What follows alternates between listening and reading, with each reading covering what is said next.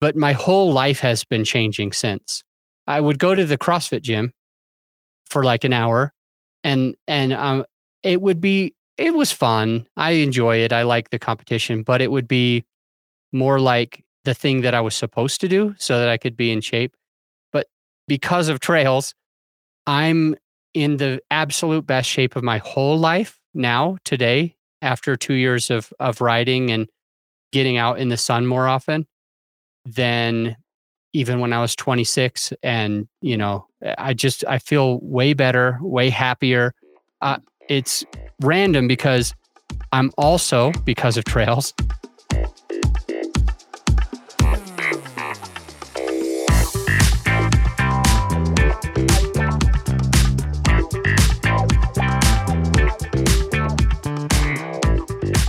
Welcome to Trail Effect. I am your host, Josh Blum. Trail Effect is a show that dives into the stories behind trails, the communities that embrace trails, and the people who rely on trails as a way of life. The goal of this show is to turn the stories you will hear from our guests into useful knowledge that can be applied to your community while providing some entertaining and inspirational content. Guests on Trail Effect include trail builders, board members, community leaders, volunteers, and regular people who really enjoy trails. If you are new to the Trail Effect podcast, check out our ever-expanding library of episodes. Episode 72 features Adam A. Adams, the host of the podcast on podcasting. You might be wondering why another podcast host is being featured on the Trail Effect podcast. Well, there are a couple reasons. We're actually doing a podcast swap where I am featured on Adam's podcast as well, since podcast guest swaps are a great way to grow your audience. Adam is also a newer mountain biker who is living in the Front Range of Colorado. Adam provides some great insight regarding what he is looking for in terms of trails and how mountain biking has impacted his life in a very positive way. Support for Trail Effect comes from Smith's Bike Shop in La Crosse, Wisconsin. Smith's is a full-service bike shop that is a retailer for Trek Bicycle Company and Salsa Cycles. Smith's also has the full NF components and accessories from Bontrager and other various companies. For more information about Smith's Bike Shop, go to www.smithsbikes.com. Additional support for Trail Effect comes from Giants Ridge Bike Park and Ride the Range in northern Minnesota. Check out Volume 1 of the Range Report that came out on Thursday, May 26th. Also stay tuned for Volume 2 of the Range Report, which will go live on Thursday, June 10th. This podcast is an Evolution Trail Services production. For more information about Evolution Trail Services, go to www.evotrails.com. Now on to the Trail Effect with Adam A. Adams.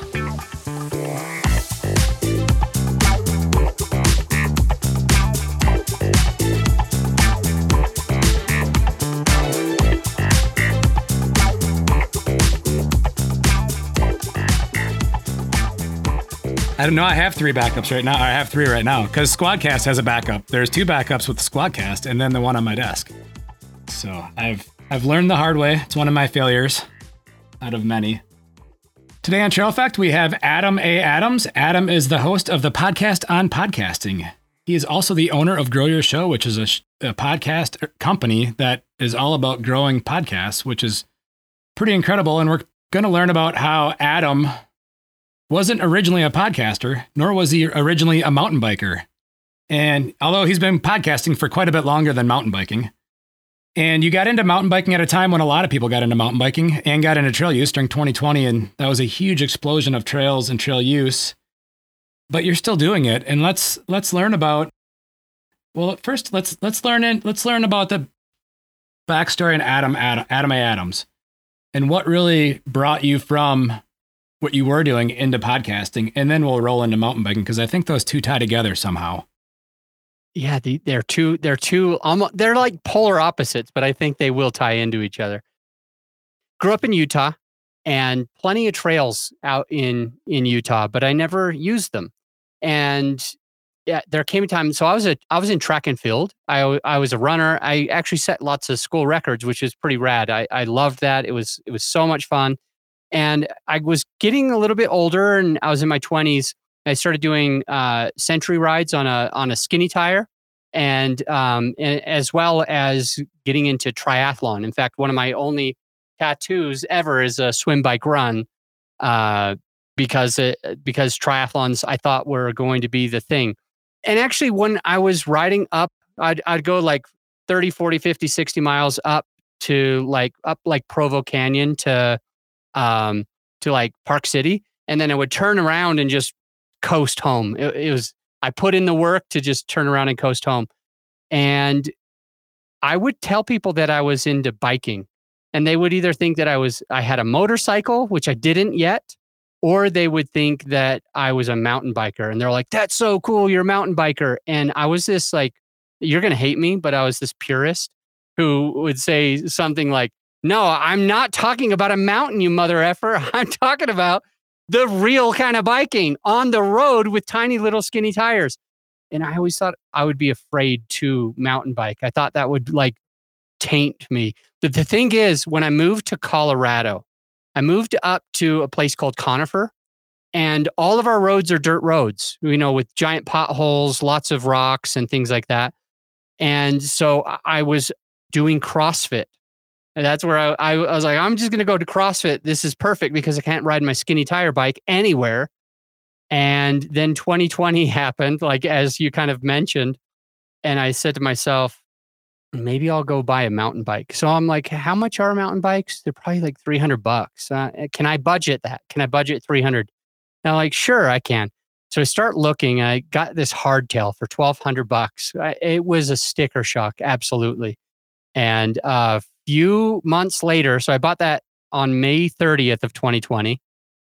And in August, I bought full carbon, full suspension mountain bike that is just my pride and joy. And I definitely want to get my money's worth out of it. So I've been riding like 12 rides a week, which sounds insane. Sometimes I'll go to Trestle Bike Park. And on my way home after riding for a few hours, I'll be passing this place called Floyd Hill. And so I'll be like, oh, I'll just do one loop at Floyd. And then I'll get home. And then I bought both of my kids mountain bikes. And so when we get home at like 4 p.m. when they get home from school, I'll say to them, hey, let's go mountain biking. As far as podcasting goes, I've been a real estate investor for a long, long time. And when I moved here to Colorado, I determined that I needed to grow my network. And so I started a podcast and a meetup group here in Denver area. And as I was growing those, it was really benefiting my company. It was really benefiting my business. I was able to get more deals, more off-market real estate deals. I was able to get more money for deals. Passive investors would just want to partner with us. And so I launched that podcast in 2017.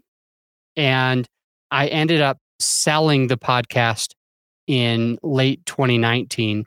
And in 2020, around the time I was started mountain biking, I started a company called Grow Your Show to support other podcasters because I found that we had learned the algorithms. So I still do real estate investing. I still do, but it's not my main gig anymore. Helping podcasters is my main thing. That and mountain biking.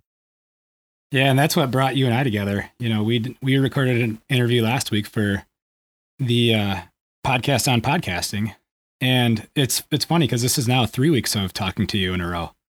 Yeah, there you go. Hey, we're starting to become good friends now. We are. We need to ride together. That's what we need to do. We do. I need to get out of the Midwest and go west. Come to Trestle. It's on my list. It definitely is on my list, and I think I might actually be driving to Utah instead of flying. And so I'll be going probably through there, one direction or the other. Yeah. When I go there in June.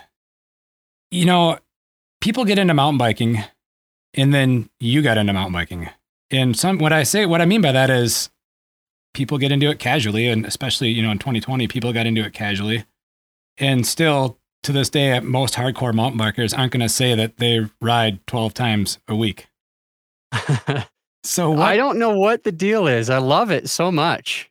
Yeah, let's dig into what has you hooked on it, and not only that, what's kept you coming back? Well, as you know, I used to do skinny tire, triathlon, and century rides.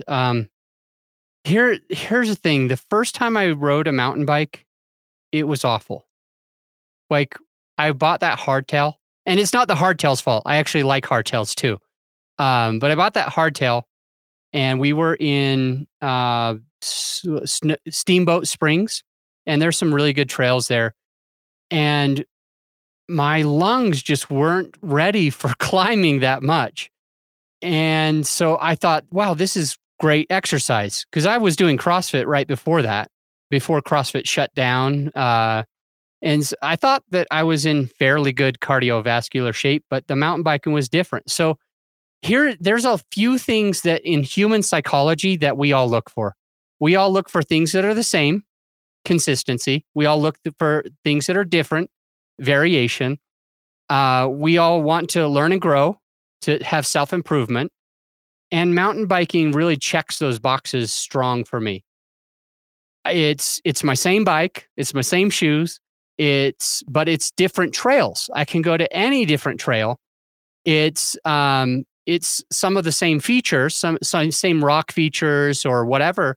And each time, especially as somebody who's only been doing it for a couple of years, I learn and grow a ton.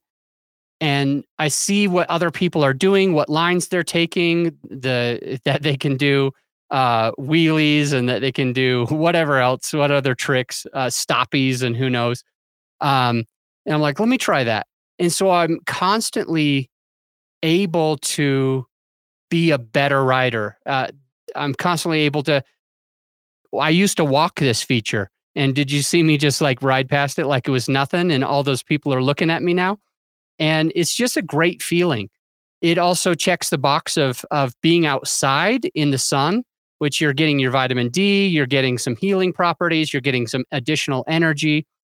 And so being outside makes me happy.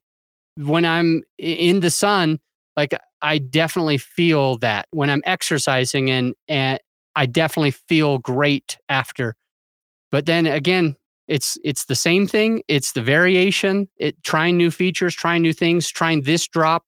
Like you go to a bike park or something, and you do the green trail, and then you try the blue trail, and you're on that for several weeks, and then you're like, I'll try the black trail, and you suck at it, but you can do it, and you're not scared to go off some of those drops or some of those doubles or whatever. And it's like, this is pretty cool, and I feel really good about myself.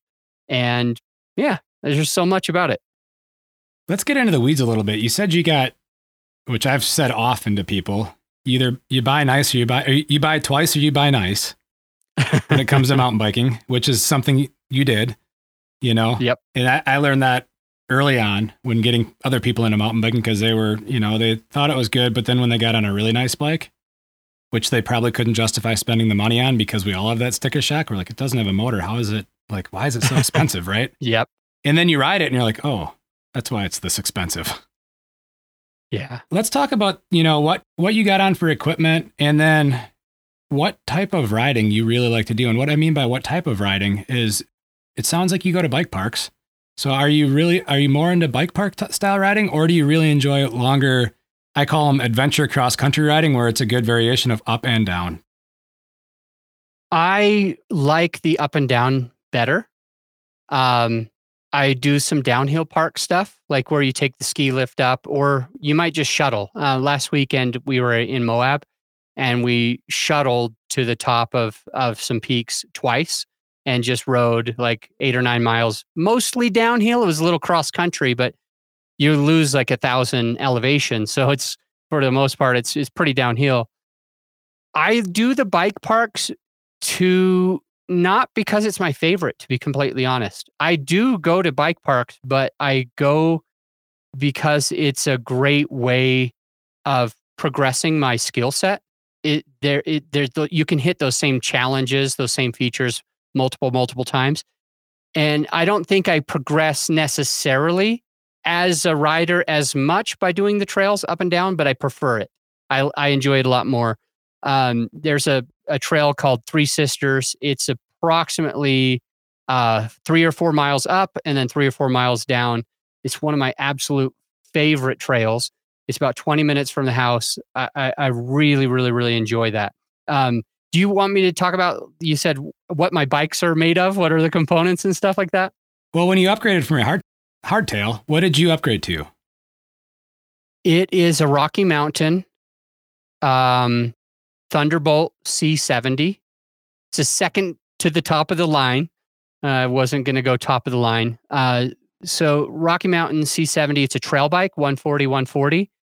And the things that I've done to that bike, I've put a what's that guard underneath your chain ring to protect your chain ring? Bash chain guard? or bash guard. Yeah, so I did put one of those in because I found myself going over some things and I did not want to ruin that crank. But additionally, I ride clipless pedals.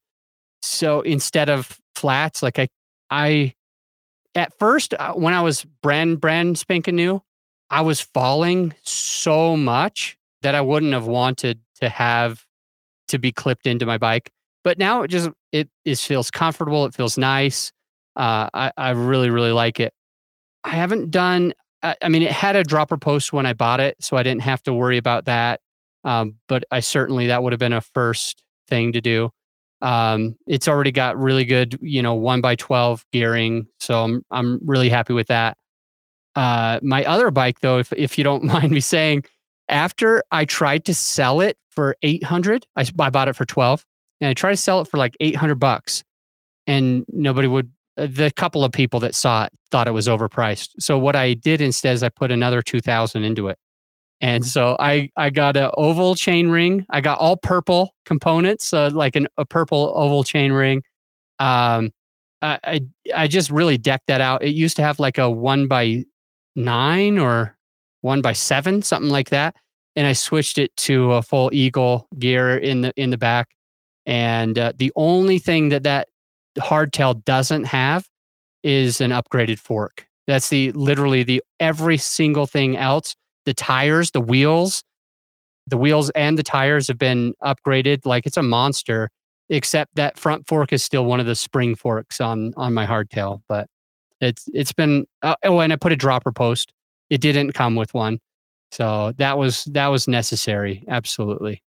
And I ride that one with flats only because I usually just ride with kids on really easy trails and I don't want to have to go and get my mountain bike shoes on every time. So that one has purple Chesters on it as well to match everything else.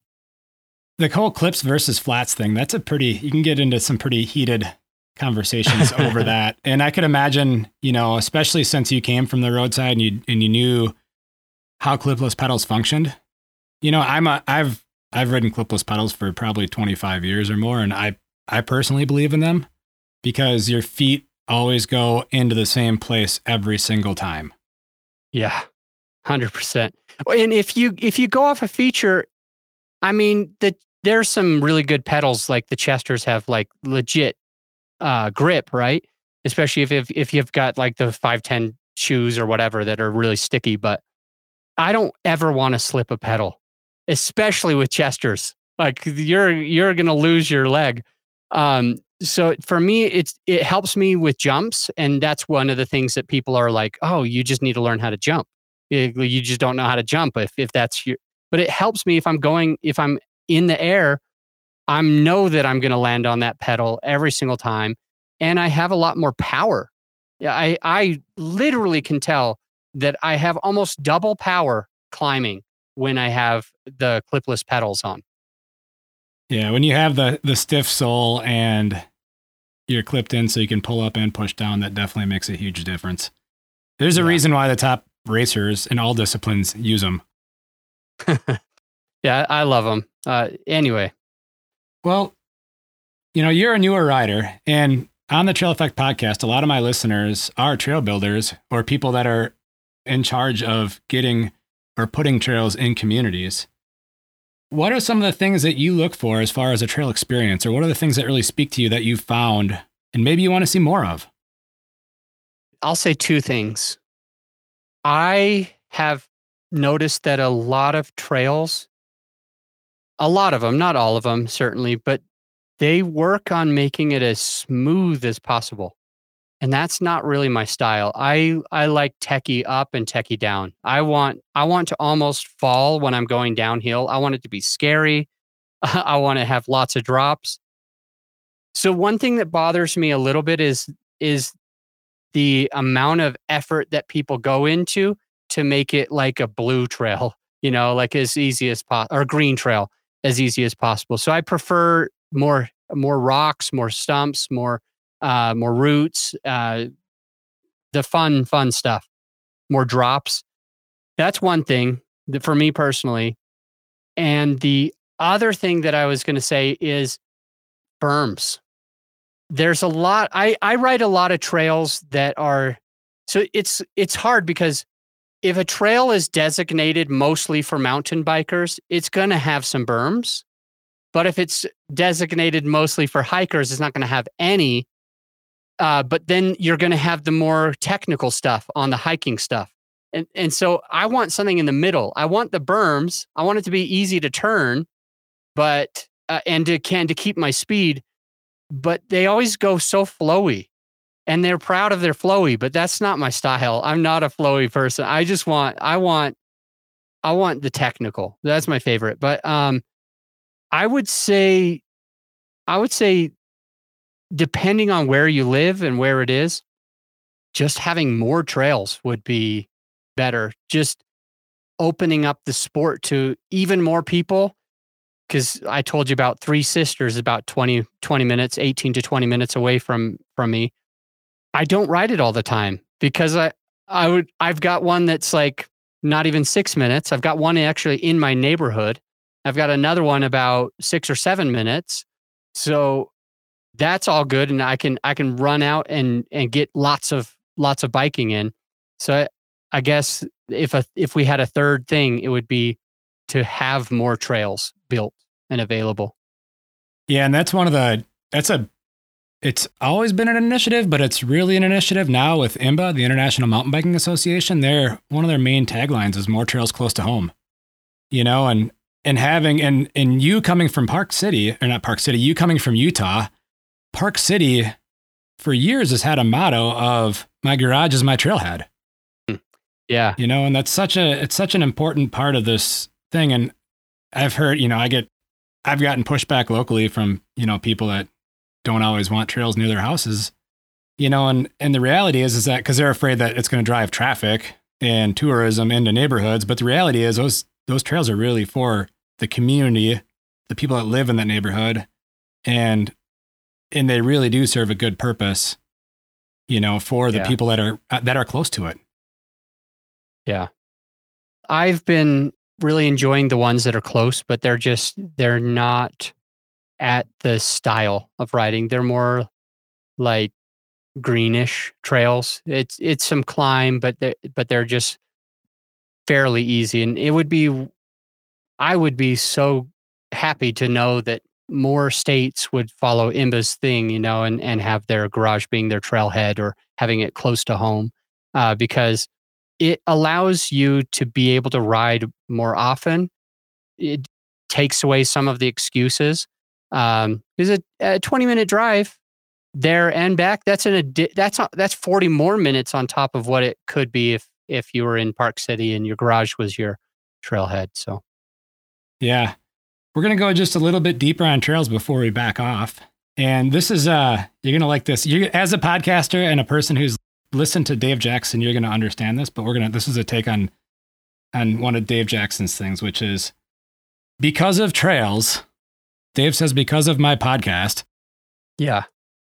Well, it's funny because with COVID and everything, and all of the gyms getting shut down completely, I gained a crazy amount of weight. I felt lethargic and sluggish and horrible. And so that was my catalyst, and I'm really grateful for it. But my whole life has been changing since. I would go to the CrossFit gym for like an hour, and it was fun. I enjoy it. I like the competition, but it would be more like the thing that I was supposed to do so that I could be in shape. But because of trails, I'm in the absolute best shape of my whole life now, today, after 2 years of riding and getting out in the sun more often than even when I was 26. And, I feel way better, way happier. It's random because I'm also, because of trails, I'm nicer to my kids. It's like the dumbest thing that you could ever say, but it is literally true. My health, my happiness, my fitness, the amount of sleep that I get now, the that I drink less alcohol because I have this other vice of mountain biking. I'm a better dad. My business is thriving more than it ever has. So I can put so much of my new found lifestyle and happiness and health because of trails.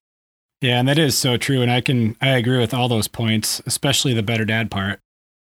Where I live in Wisconsin, we had a pretty rough spring, and somehow we went from having the furnace on to having the air conditioning on in like a day. So now it's, it was 40 last week and it's 90 now. Wow. But, the spring this year for me was tough because it was raining. We couldn't get on trails because they were muddy. And like the instant you can get out and get into nature, it's like you come home as a whole different person. I'm with you 100% on that. I feel it. Let's zoom out a little bit into trail communities because that's another important aspect of this podcast.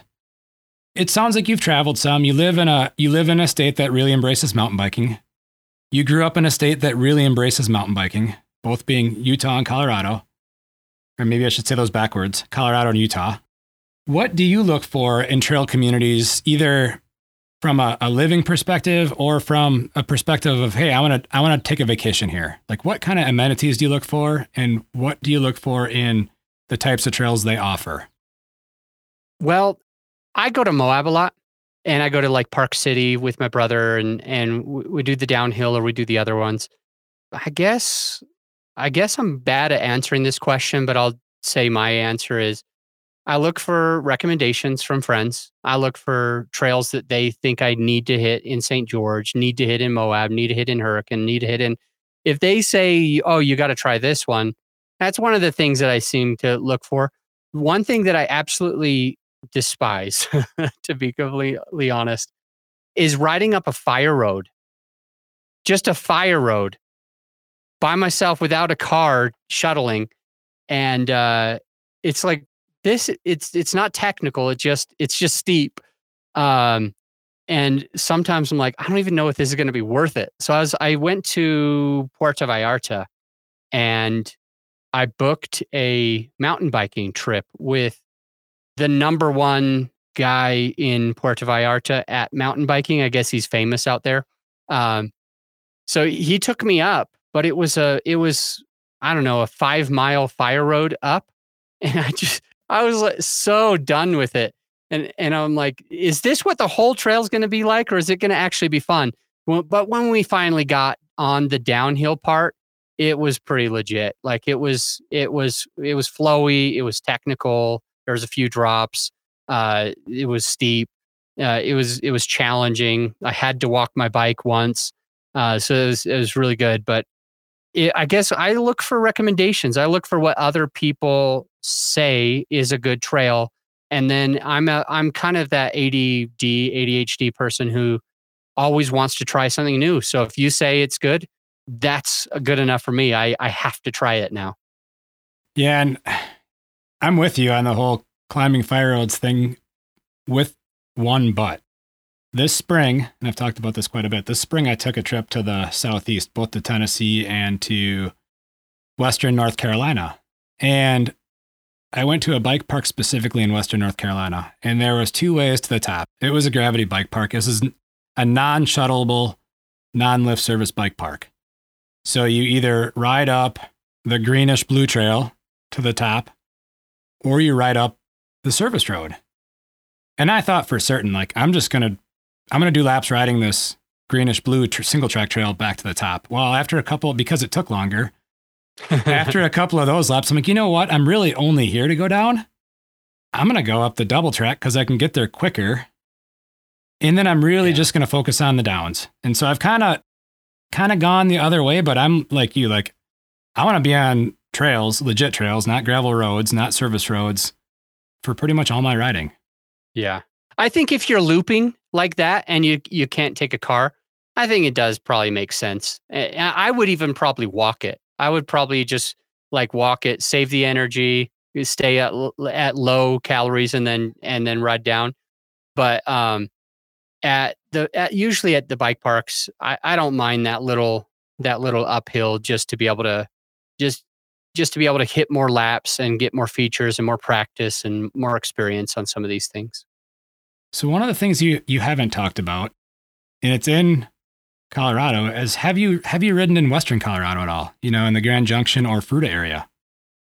I have done Fruita one time. I went on a mountain bike trip to St. George like 3 weeks ago. And as I was driving home, it was like we were able to have lunch in St. George, and I was crossing the border from Utah to Colorado, and I was calling my buddy who lives in Moab, and I'm like, hey, do you want to go biking? But he didn't answer. So I said, if you don't answer, I'm going to Fruita. So anyway, he didn't answer. And my buddy Tate, who's a multifamily investor and a podcaster and a mountain biker and a skier, those are the 4 things he probably identifies with. I just said, hey, I'm going to Fruita. Have you been there? He goes, yes, you have to do this and this and this. So yeah, I have been. And the one that he had me do was PBR, pumps, bumps, and rollers. Mm-hmm. And I'll tell you, I didn't like it as much as I expected to like it, because I couldn't get to the speed to hit any of the doubles or anything. So I feel like I was just a far inferior rider for PBR. I could ride it, I could go down it, but I couldn't hit any of the doubles or I would case like most of the landings or not even hit it at all. And I was going pretty fast, and I just thought to myself, I was like, I don't even think this is built that well. So I didn't say anything to him. Usually I'm like, thank you so much, that was so rad. And I just didn't text him. And he goes, what did you think of that trail? And I'll say, I had a good time. I'm glad I went, but I will be honest, I wasn't able to hit any of those feet. I wasn't able to I cased every landing. And he's like, well, I do too. So I'm like, well, I don't know. I just don't think that one trail was for me. The up was fine. It was a little long for what I was expecting, but the down was very flowy, and I couldn't hit all the features. When I go to Trestle, they've got, I'm trying to think what it's called. If it's, I don't remember the trail right now, but I actually can hit, and they're way bigger. Like they're way bigger. What do you call it? It's not called a single. What do you call a tabletop? So I was able to get through every single tabletop at Trestle, but at this place, I couldn't hit any. I cased everything. So I need to try more of it. I've only been that one time, but I was a little disappointed, to be completely honest. They were beautiful trails, very well maintained, like some of the most gorgeous signs that you've ever seen. They're brand new. I just didn't really like the trail so much. It's funny. The first time I went to Fruita, I parked next to a guy. This is back in, I don't know, say 2009. And I asked him, I said, where are you from? He goes, I'm from Moab. Like, what are you doing here? What? He goes, I'm avoiding the crowds. It was a weekend. Yeah. Yeah, I've got some friends that live in that area, and there's a new trail that was built, and I don't have personal knowledge of it, but I've had a couple of the people that have been in charge of that build, and it's a trail called the Palisade Plunge, and it goes from the Grand Mesa down to Grand Junction, and so it drops 6,000 feet. What? But here's the thing. And so, in fact, the podcast that I'm actually currently editing that will come out next week, which will be before this show airs, is with the guy that was with the main project manager for the company that built it. And, he knows there's been some not perfect reviews on it, but when people see that it drops 6,000 feet, they just expect a full-on downhill experience. But it's also 32 miles long, so that's like an average grade of like 3%. So there's actually a considerable amount of climbing in it, so I think, and his takeaway is that, it was a feat. Like they had to hike all of their stuff in to build. Did you ride it? I haven't ridden it yet. It just opened last summer. I'm hoping I can ride it this summer. If you do it at the end of the year, I'll be there for sure. I don't think I can ride 32 miles today. I think I can do 15 pretty easy, maybe 20, but 32 I would die. So if you do it at the end, call me. I'm coming. Yeah, we'll definitely connect for that. But this is definitely something that you should look into if I can't get out there, because it's an experience. It's got some of the most epic views from what I've been told. It's a really good trail experience, but it's not a downhill experience, which I think is what some people get hung up on. Right? Yeah. But that was kind of like what we did in Moab when we dropped at the top of this hill or whatever and did like 8 miles. It was 1,000 drop, but it was more cross country. Like you still have a lot of climbing. Your quads are going to feel it for sure. And I think it's just like that, but just on steroids at 30 plus miles. Before we get into the bonus content, and what I'm going to refer to as the bonus content, which is the podcasting side of this podcast and really where your wheelhouse is in a professional world, let's go into something that I like to call famous failures. And I know some people, when I ask this question too, they kind of go a little sideways. Okay. And the reality is, I don't think anyone that's found a lot of success hasn't also had a fair amount of failure and trials in figuring out what the right thing to do is. So either in mountain biking or in business, wherever, it could be from anywhere. I want to illustrate that with success does come failure. So what is one of your famous failures? And I don't mean famous as in like it made the news, but something that sticks out in your head, as something that like, oh, I really learned something good from that and I won't do that again. Man, there's so many. I want it to be relevant to your listener, but the only one that I can think of might not be in my real estate investing side. I've been real estate investing since 2005. And I started doing something called syndication, where you raise money from lots of other people and you buy these big deals, and there's passive investors and general partners. I had my podcast about real estate investing, and I was an influencer in that space. And so it was important for me as an influencer to make sure that I was helping people, that I was doing good things, that I was practicing what I preach. That part is what you need to remember, that I was practicing what I preach. So I would tell people to make sure that they vet their operators, like do a good job at making sure that the person that you're putting your money with, that they're going to be able to protect your capital. Like when we invest in Coca-Cola and Apple, we might be fairly comfortable that we're going to get a return, that it's going to work out. But if we invest in like a brand new cryptocurrency, it could go to zero. And this is what I was talking about on my podcast, that you need to vet people appropriately to make sure that your money doesn't go down to zero. Because if you invest with the wrong person, it could. And then this happened literally 2 times, almost identical. We couldn't find a deal on our own. We couldn't find a deal fast enough, and our investors, our private lenders, were chomping at the bit, wanting to place money.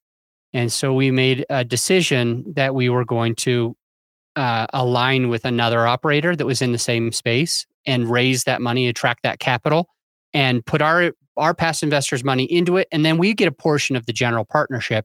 We get some of the ownership. We get some of the cash flow and some of the appreciation. And 2 times, I didn't vet the person.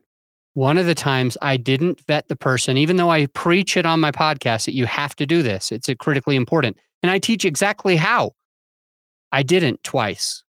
The first time was because the guy that I was going to partner with had already partnered with lots of other influencers. And I'm expecting that they know what they're supposed to be doing. And one of them probably vetted him. It turns out that we had one of our past investors who's doing like $350,000 of their own money to go into that one deal. They listen to my podcast. And on the podcast, I tell people that you've got to do this. And so the guy vets the other operators besides me, because he had already vetted us. He starts vetting these other operators. And then he finds an LLC as one of the owners. it's a little suspicious because it's the only non-human. It's an LLC. And he does some digging, finds out that LLC is owned by another LLC. And he does some digging and finds out that LLC is owned by somebody who has committed securities fraud. Securities fraud meaning that they raised money inappropriately. They did something wrong. So this guy had cheated people out of millions of dollars several years before and was not allowed by the SEC. He's not allowed to ever be on the general partnership again. That's why he hid it with an LLC under an LLC. So my past investor finds this out, and he was my biggest investor for that deal. And we had already raised all of our money. And the guy, he reaches out to me. His name is Rocco. Rocco reaches out to me and he's like, hey, did you know this? And I'm like, no. He goes, you didn't practice what you preach? And I'm like, no, he's supposed to be legit on the up and up. So we end up pulling out of this deal after my company was going to make $200,000 a week from then. We were going to have $200,000 more in the bank, one more week. And my past investor looks at this, and I call the guy, and I confront him. I'm like, "Is this you?" He goes, "Yeah, that's me." And he goes, "And that's why I'm not on the LLC, because the lender wouldn't let me. I had to be like two steps removed." And I'm like, "Well, so did you really commit fraud? Securities fraud? Violate this?" He goes, "Oh yeah, we did. We cheated people out of hundreds of thousands of dollars, and I only had to go to jail for 2 years. It was great." And I'm like, "What the hell, man?" So I almost partnered with this Jack A, right? I don't know if I'm allowed to cuss on your podcast or not, but I almost partnered with this guy. And it happened one more time with this other person. I won't name names, but this other person, he was speaking at a conference, a real estate conference, and he was really well known by the owner of that real estate conference and the owner of an educational company. And he's well connected, and he had been doing lots of deals. So I never vetted him either. I just, after that one, I still didn't vet this guy. I still didn't learn my lesson. And we find out that one of the people says, "Adam, I think you should take a look at," I was sending out emails to people to let them know that they could invest. One person said, "Adam, I think you should look into that guy." That's all I'm going to say. And I'm like, "What do you mean look into that guy?" He goes, "Maybe just talk to some people that have worked with him in the past." And I'm like passive investors or active investors? He goes, "Honestly, it doesn't matter. Talk to anyone that's worked with this guy." So I start calling people, and nobody's wanting to put him under the bus. But I find out that he's committing securities fraud right then and there. He was borrowing from one of his properties that was making lots of money to pay off debts for a different company that was in financial turmoil. And all of the general partners that worked with him said they wouldn't work with him again. And some of the past investors said that he's not very good. So we had to back out of that one too and lose like $150,000.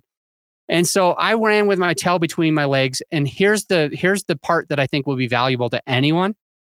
At the end of both times, I went on my podcast and I shared the truth. I shared the vulnerability. I shared that I was almost going to make this mistake again, right?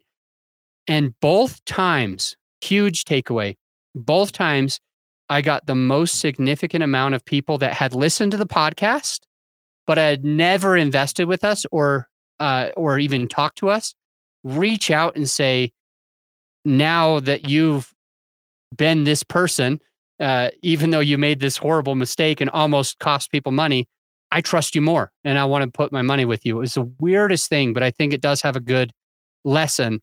And I know it doesn't have much to do with mountain biking or really even that much podcasting, except for just being yourself, honest and vulnerable and transparent through a podcast. But I've learned a ton, and I will actually never make that mistake again. 2 was enough.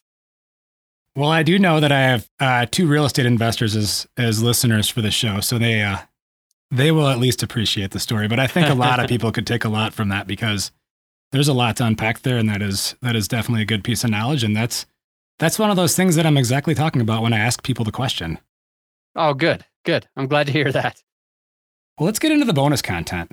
You know, you've kind of already alluded to the fact that you had a real estate podcast before you did the podcast on podcasting and grow your show.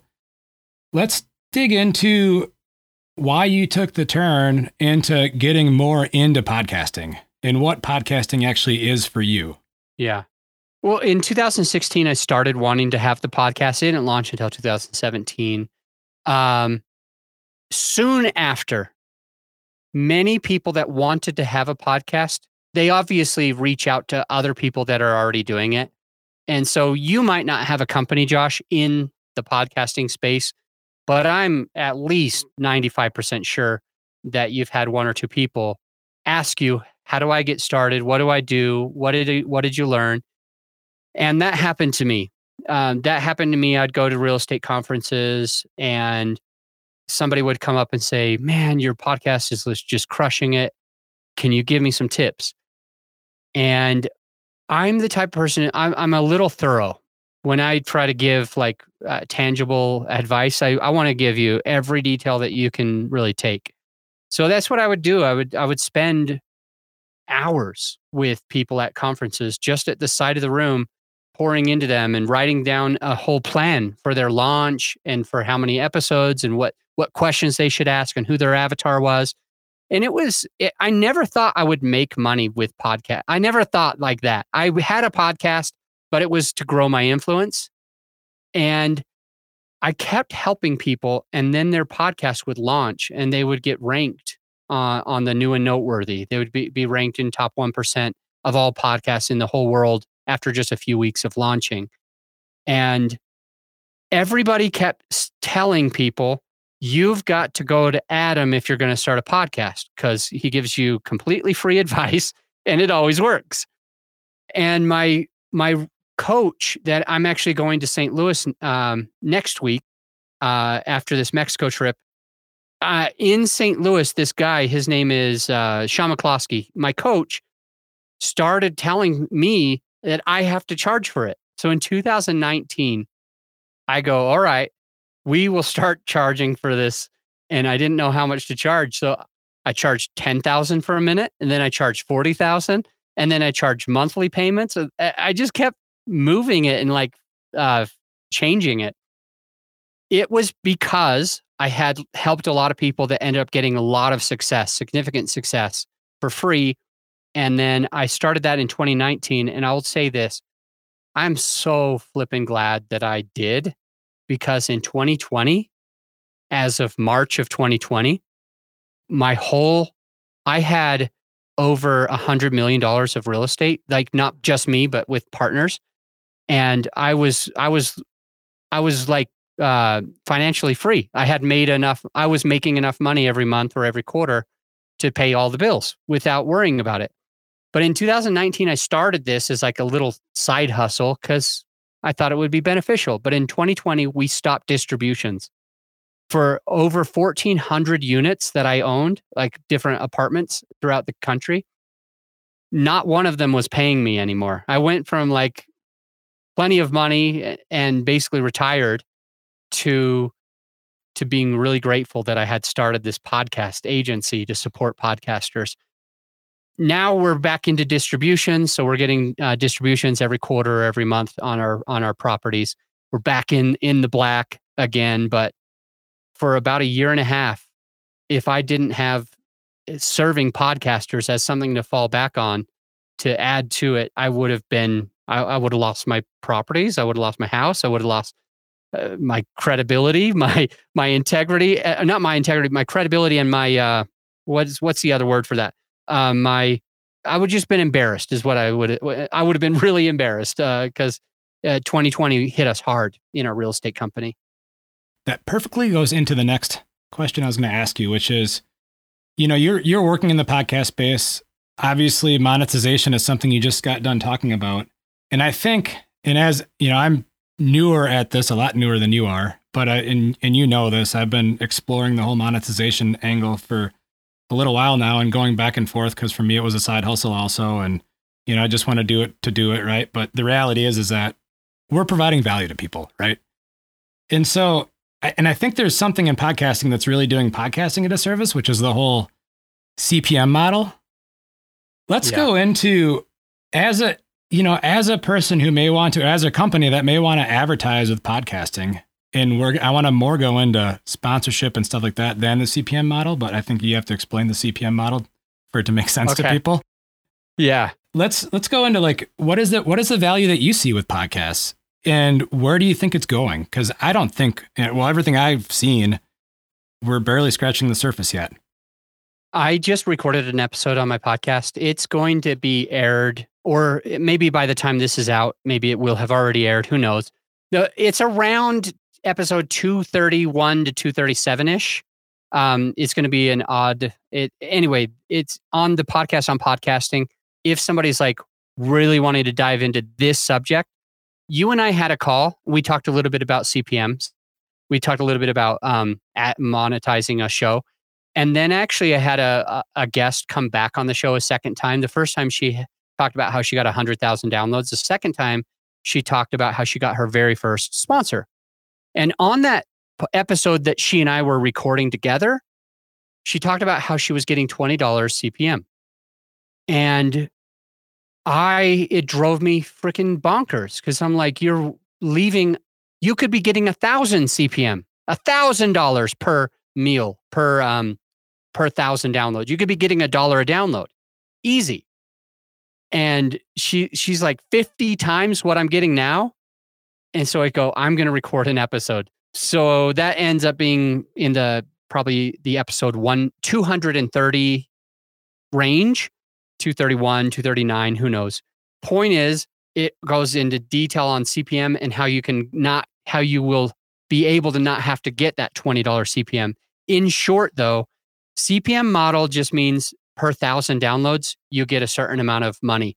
And that's a thing that I try to tell people not to think about. Normally, when you're going to be getting CPM, that's an advertiser reaching out to you. That's somebody who already knows that they want to sponsor podcasts, and they've already looked it up, and they've heard that people get anywhere from $5 per 1,000 downloads per episode, per 1,000 downloads per episode, up to $60, but it's usually $20 or $30. And so they find this out, and then what they'll do is they'll offer like $10 CPM, and then they'll go and reach out to as many podcasters as they can in their genre, and until one of them counters it with 15 or 20. And then they'll be like, okay, I'm going to do 20. So if you are trying to monetize and you're letting them come to you with the CPM model, you're absolutely going to leave money on the table. You're going to lose money, lose out on income that you really could have. So with her, I wanted her to be able to change that. So I created a new episode just on that. But the point is, you've got to be the one to reach out to them. If you reach out to this person, that's one way of improving how much you can get paid. Second is, you got to know who they are, know what they want, and you can ask questions like a salesperson. He who asks good questions controls the conversation. As a salesperson, you need to understand the ins and outs of what they're working on, what they're worried about, how much money they put to other advertising places. And you'll have the ability to then offer this and say, I'm going to do this for as a 12-month contract, and it'll just be $5,000 a month. So that'd be about $60,000. So this is called price anchoring. 12 months, $5,000 a month. And it'll just be $5,000. So it'd be about $60,000. But what I want to do with you is I really want somebody who's a trail builder to manage to sponsor the podcast, because it's something I believe in. So with you, what I'm wanted to offer is, if we just did it for 6 months and just said like 2,000, you could be my main sponsor. And if it works out for both of us, then we can go into the normal $5,000 a month. What do you think about that? And now you're making $2,000 a month, and you only have, let's say, 1,000 downloads per episode. So your CPM is like much closer to $500 per CPM that way.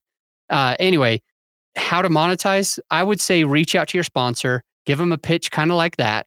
And have 3 levels of sponsorship. And what we're talking about with the 3 levels is 10% of people will generally pick the highest level because they want the best. They deserve the best. They want their friends to know that they paid the most. So 10% of people always do the top one. 10% of people usually will do the smallest one because they want a good deal. They still want that service with that person. They still want that relationship with that person, but they want to feel like they got a good deal and they're frugal. They're good people because they're not overspending. About 80% of the people will pick your middle package. So if you're looking to sponsor a podcast, if you're looking to monetize your podcast, then what you can do is have the middle package be the one that you absolutely want people to do, make it very compelling, and then have the package above that only give slightly more things, but for way more cost, and have your lowest one only give slightly less cost, but way less things. So it's a no-brainer to pick the middle one anyway. That's a suggestion that I have is create a sponsorship packet like that where you got the 3 different levels. I can go into more detail if you want me to because I can geek out on this. I enjoy it, but I know I want to be respectful too. Let's geek out on, just selling the podcast model in general, like what value people get from podcasts. Because there's still so many people that don't really know where that value comes in. And I personally believe the value is in the long form media and the details that you get out of listening to a podcast. That's my opinion of it. But what do what's your thoughts on that? Well, some of the value that our clients get and that I get, one of them that wouldn't have ever been expected for most people is the networking. It's really interesting because people when they think about a podcast, they think most seem to think the only value would be the listener base. But I disagree. In many cases, a podcast can be successful if you have 0 listeners. And that comes from the people that you're having on your podcast. To give you a story about it, a short story, there's this guy named Joe Fairless. He's also in the real estate space. He has a daily podcast, and I was never on his radar. I was never on Joe's radar. He was always this untouchable person to me. And I'm friends now with Hal Elrod. Isn't that the weirdest thing? I text Hal on his birthday. Text him on his friggin' phone. He's the author of he sold millions of copies of Miracle Morning. And I text Hal. I text Joe when I had a question for real estate stuff. I know Joe did it a certain way, so I text him, and he's like, "Here's my CPA. He can tell you how to do it." And so I was able to get connected with his CPA like that. That networking has extremely amount of benefits that we don't see right now. I can get on Hal's podcast, and he has millions of listeners, right? There's just so much that can happen. You're also increasing the level of people that you hang around with. If you ever heard you're the average of the 5 people you hang around with the most? Well, as a podcaster, you naturally elevate those 5 people. I can call people and ask them advice. I can call people and get them on my show. I can call people and get on their show. When you have a podcast and you're an influencer in a way, sometimes I hate saying that word, but when you have influence, you have the ability to pick people's brains, learn things. You might, who knows? Well, I'll pretend that you're doing this selfishly, Josh. We'll just pretend for a second. You can ask me anything you want about CPM models on your podcast, and I'm going to answer it, and you got free advice. I charge $500 for coaching for one 45-minute call, and you can ask whatever you want, and it's for free. I can do that with attorneys. I can bring on attorneys in for all sorts of different things, CPAs, and pick their brain, and everybody benefits, but I can selfishly not have to spend $500 for their time. So those are some of the benefits. Others are that even if you have very few listeners, you have the ability to share it with somebody new. I shared my podcast once. I was at this conference, and I shared my show with this guy named Siva. Siva was a passive investor, and I found a way to just say something like, oh, if you listen to episode 242 of my podcast, which was the other podcast, episode 242 was all about finding markets. And he was talking about markets, and I go, I've got a really good resource for you. If you go to 242, and he goes, you've got a podcast? And I gained a little bit of credibility in his eyes immediately because I had a show. Secondly, he listened. He's an engineer. He's a bridge engineer. So the guy isn't going to be sold on me immediately. He's going to do his homework. He listened to 60 of those episodes, and he called me and he says, Adam, I want to invest all my money with you. I like you. I've listened to 60 of your episodes. And he might have been my only listener that month, right? And I got that benefit because I as networking, I gained a little bit of credibility, and he listened to it, and he got to know me without me being in the room. I did talk to him that one time, but now he's learning more about me, consuming my content. And even if it was just that one listener, Siva became our biggest investor. He invested multiple times, and he's flown out multiple times, and he's let people know about us. And so it just snowballs. I can keep going and going and sharing story after story. There's so much benefit that we get from podcasting. I'll say one more. I have the podcast On Podcasting, and my guests are generally podcasters. Almost 1 in 6 guests that I have schedule a discovery call to work with us. They don't all hire us, but almost 1 in 6 guests will be like, well, I like Adam. I got to know Adam. In many cases, I'll be on there just like with you. I'm on your show, you were on mine, and we're connecting a little bit more. And they've actually ended up hiring us. So I can pinpoint more than $50,000 a month. Let that sink in of revenue. Forget CPM. I can pinpoint that we've made $50,000 a month several times, several months, because I have a podcast and have interviewed people. Again, even if I didn't have one single listener, those people that I'm connecting with are getting to know me. I'm getting to know them, and they might just ask, how do I work with you? I like you. And we've made a lot of money for it, even if we didn't have any listeners. So I want to be very respectful of your time, but do you have time for one other question? Because we're an hour in. Let me double check. Yes, I do. Okay. Let's flip this model the other way. And that is the value of podcasts for potential sponsors of podcasts and what companies or businesses get out of partnering with podcasts to get more well-known, or to get the advertising dollars, and what they want to get out of being partnered with the podcaster. Yeah. It's funny because on that episode that I mentioned, that's going to probably air in the 230s, so like 231 or 237, something like that. In that episode, one of the things that I mentioned was other types of advertising. So we can look at YouTube ads, we can look at Facebook ads, we can look at Instagram ads, we can look at LinkedIn ads, we can look at direct mail, we can look at sponsoring an event. And so any of these things that I look at, I sponsored an event. I end up spending around $25,000. I don't remember if it was 24 or 26, but the point is around 25 grand to sponsor this event and get in front of my perfect avatar. But I didn't get to talk to everybody that was there. When I'm at the event, they only talk to me if they walk by my booth and are interested. And other than that, it ends after that. So I spend like 25,000 ish, and then it's over. I think I got a couple of clients. We barely broke even from that event. Well, so let's look at direct mail. When we do direct mail, it's going to cost money for the paper to be printed on both sides. If you have color, that's going to cost. If you've got an envelope, that's going to cost more money.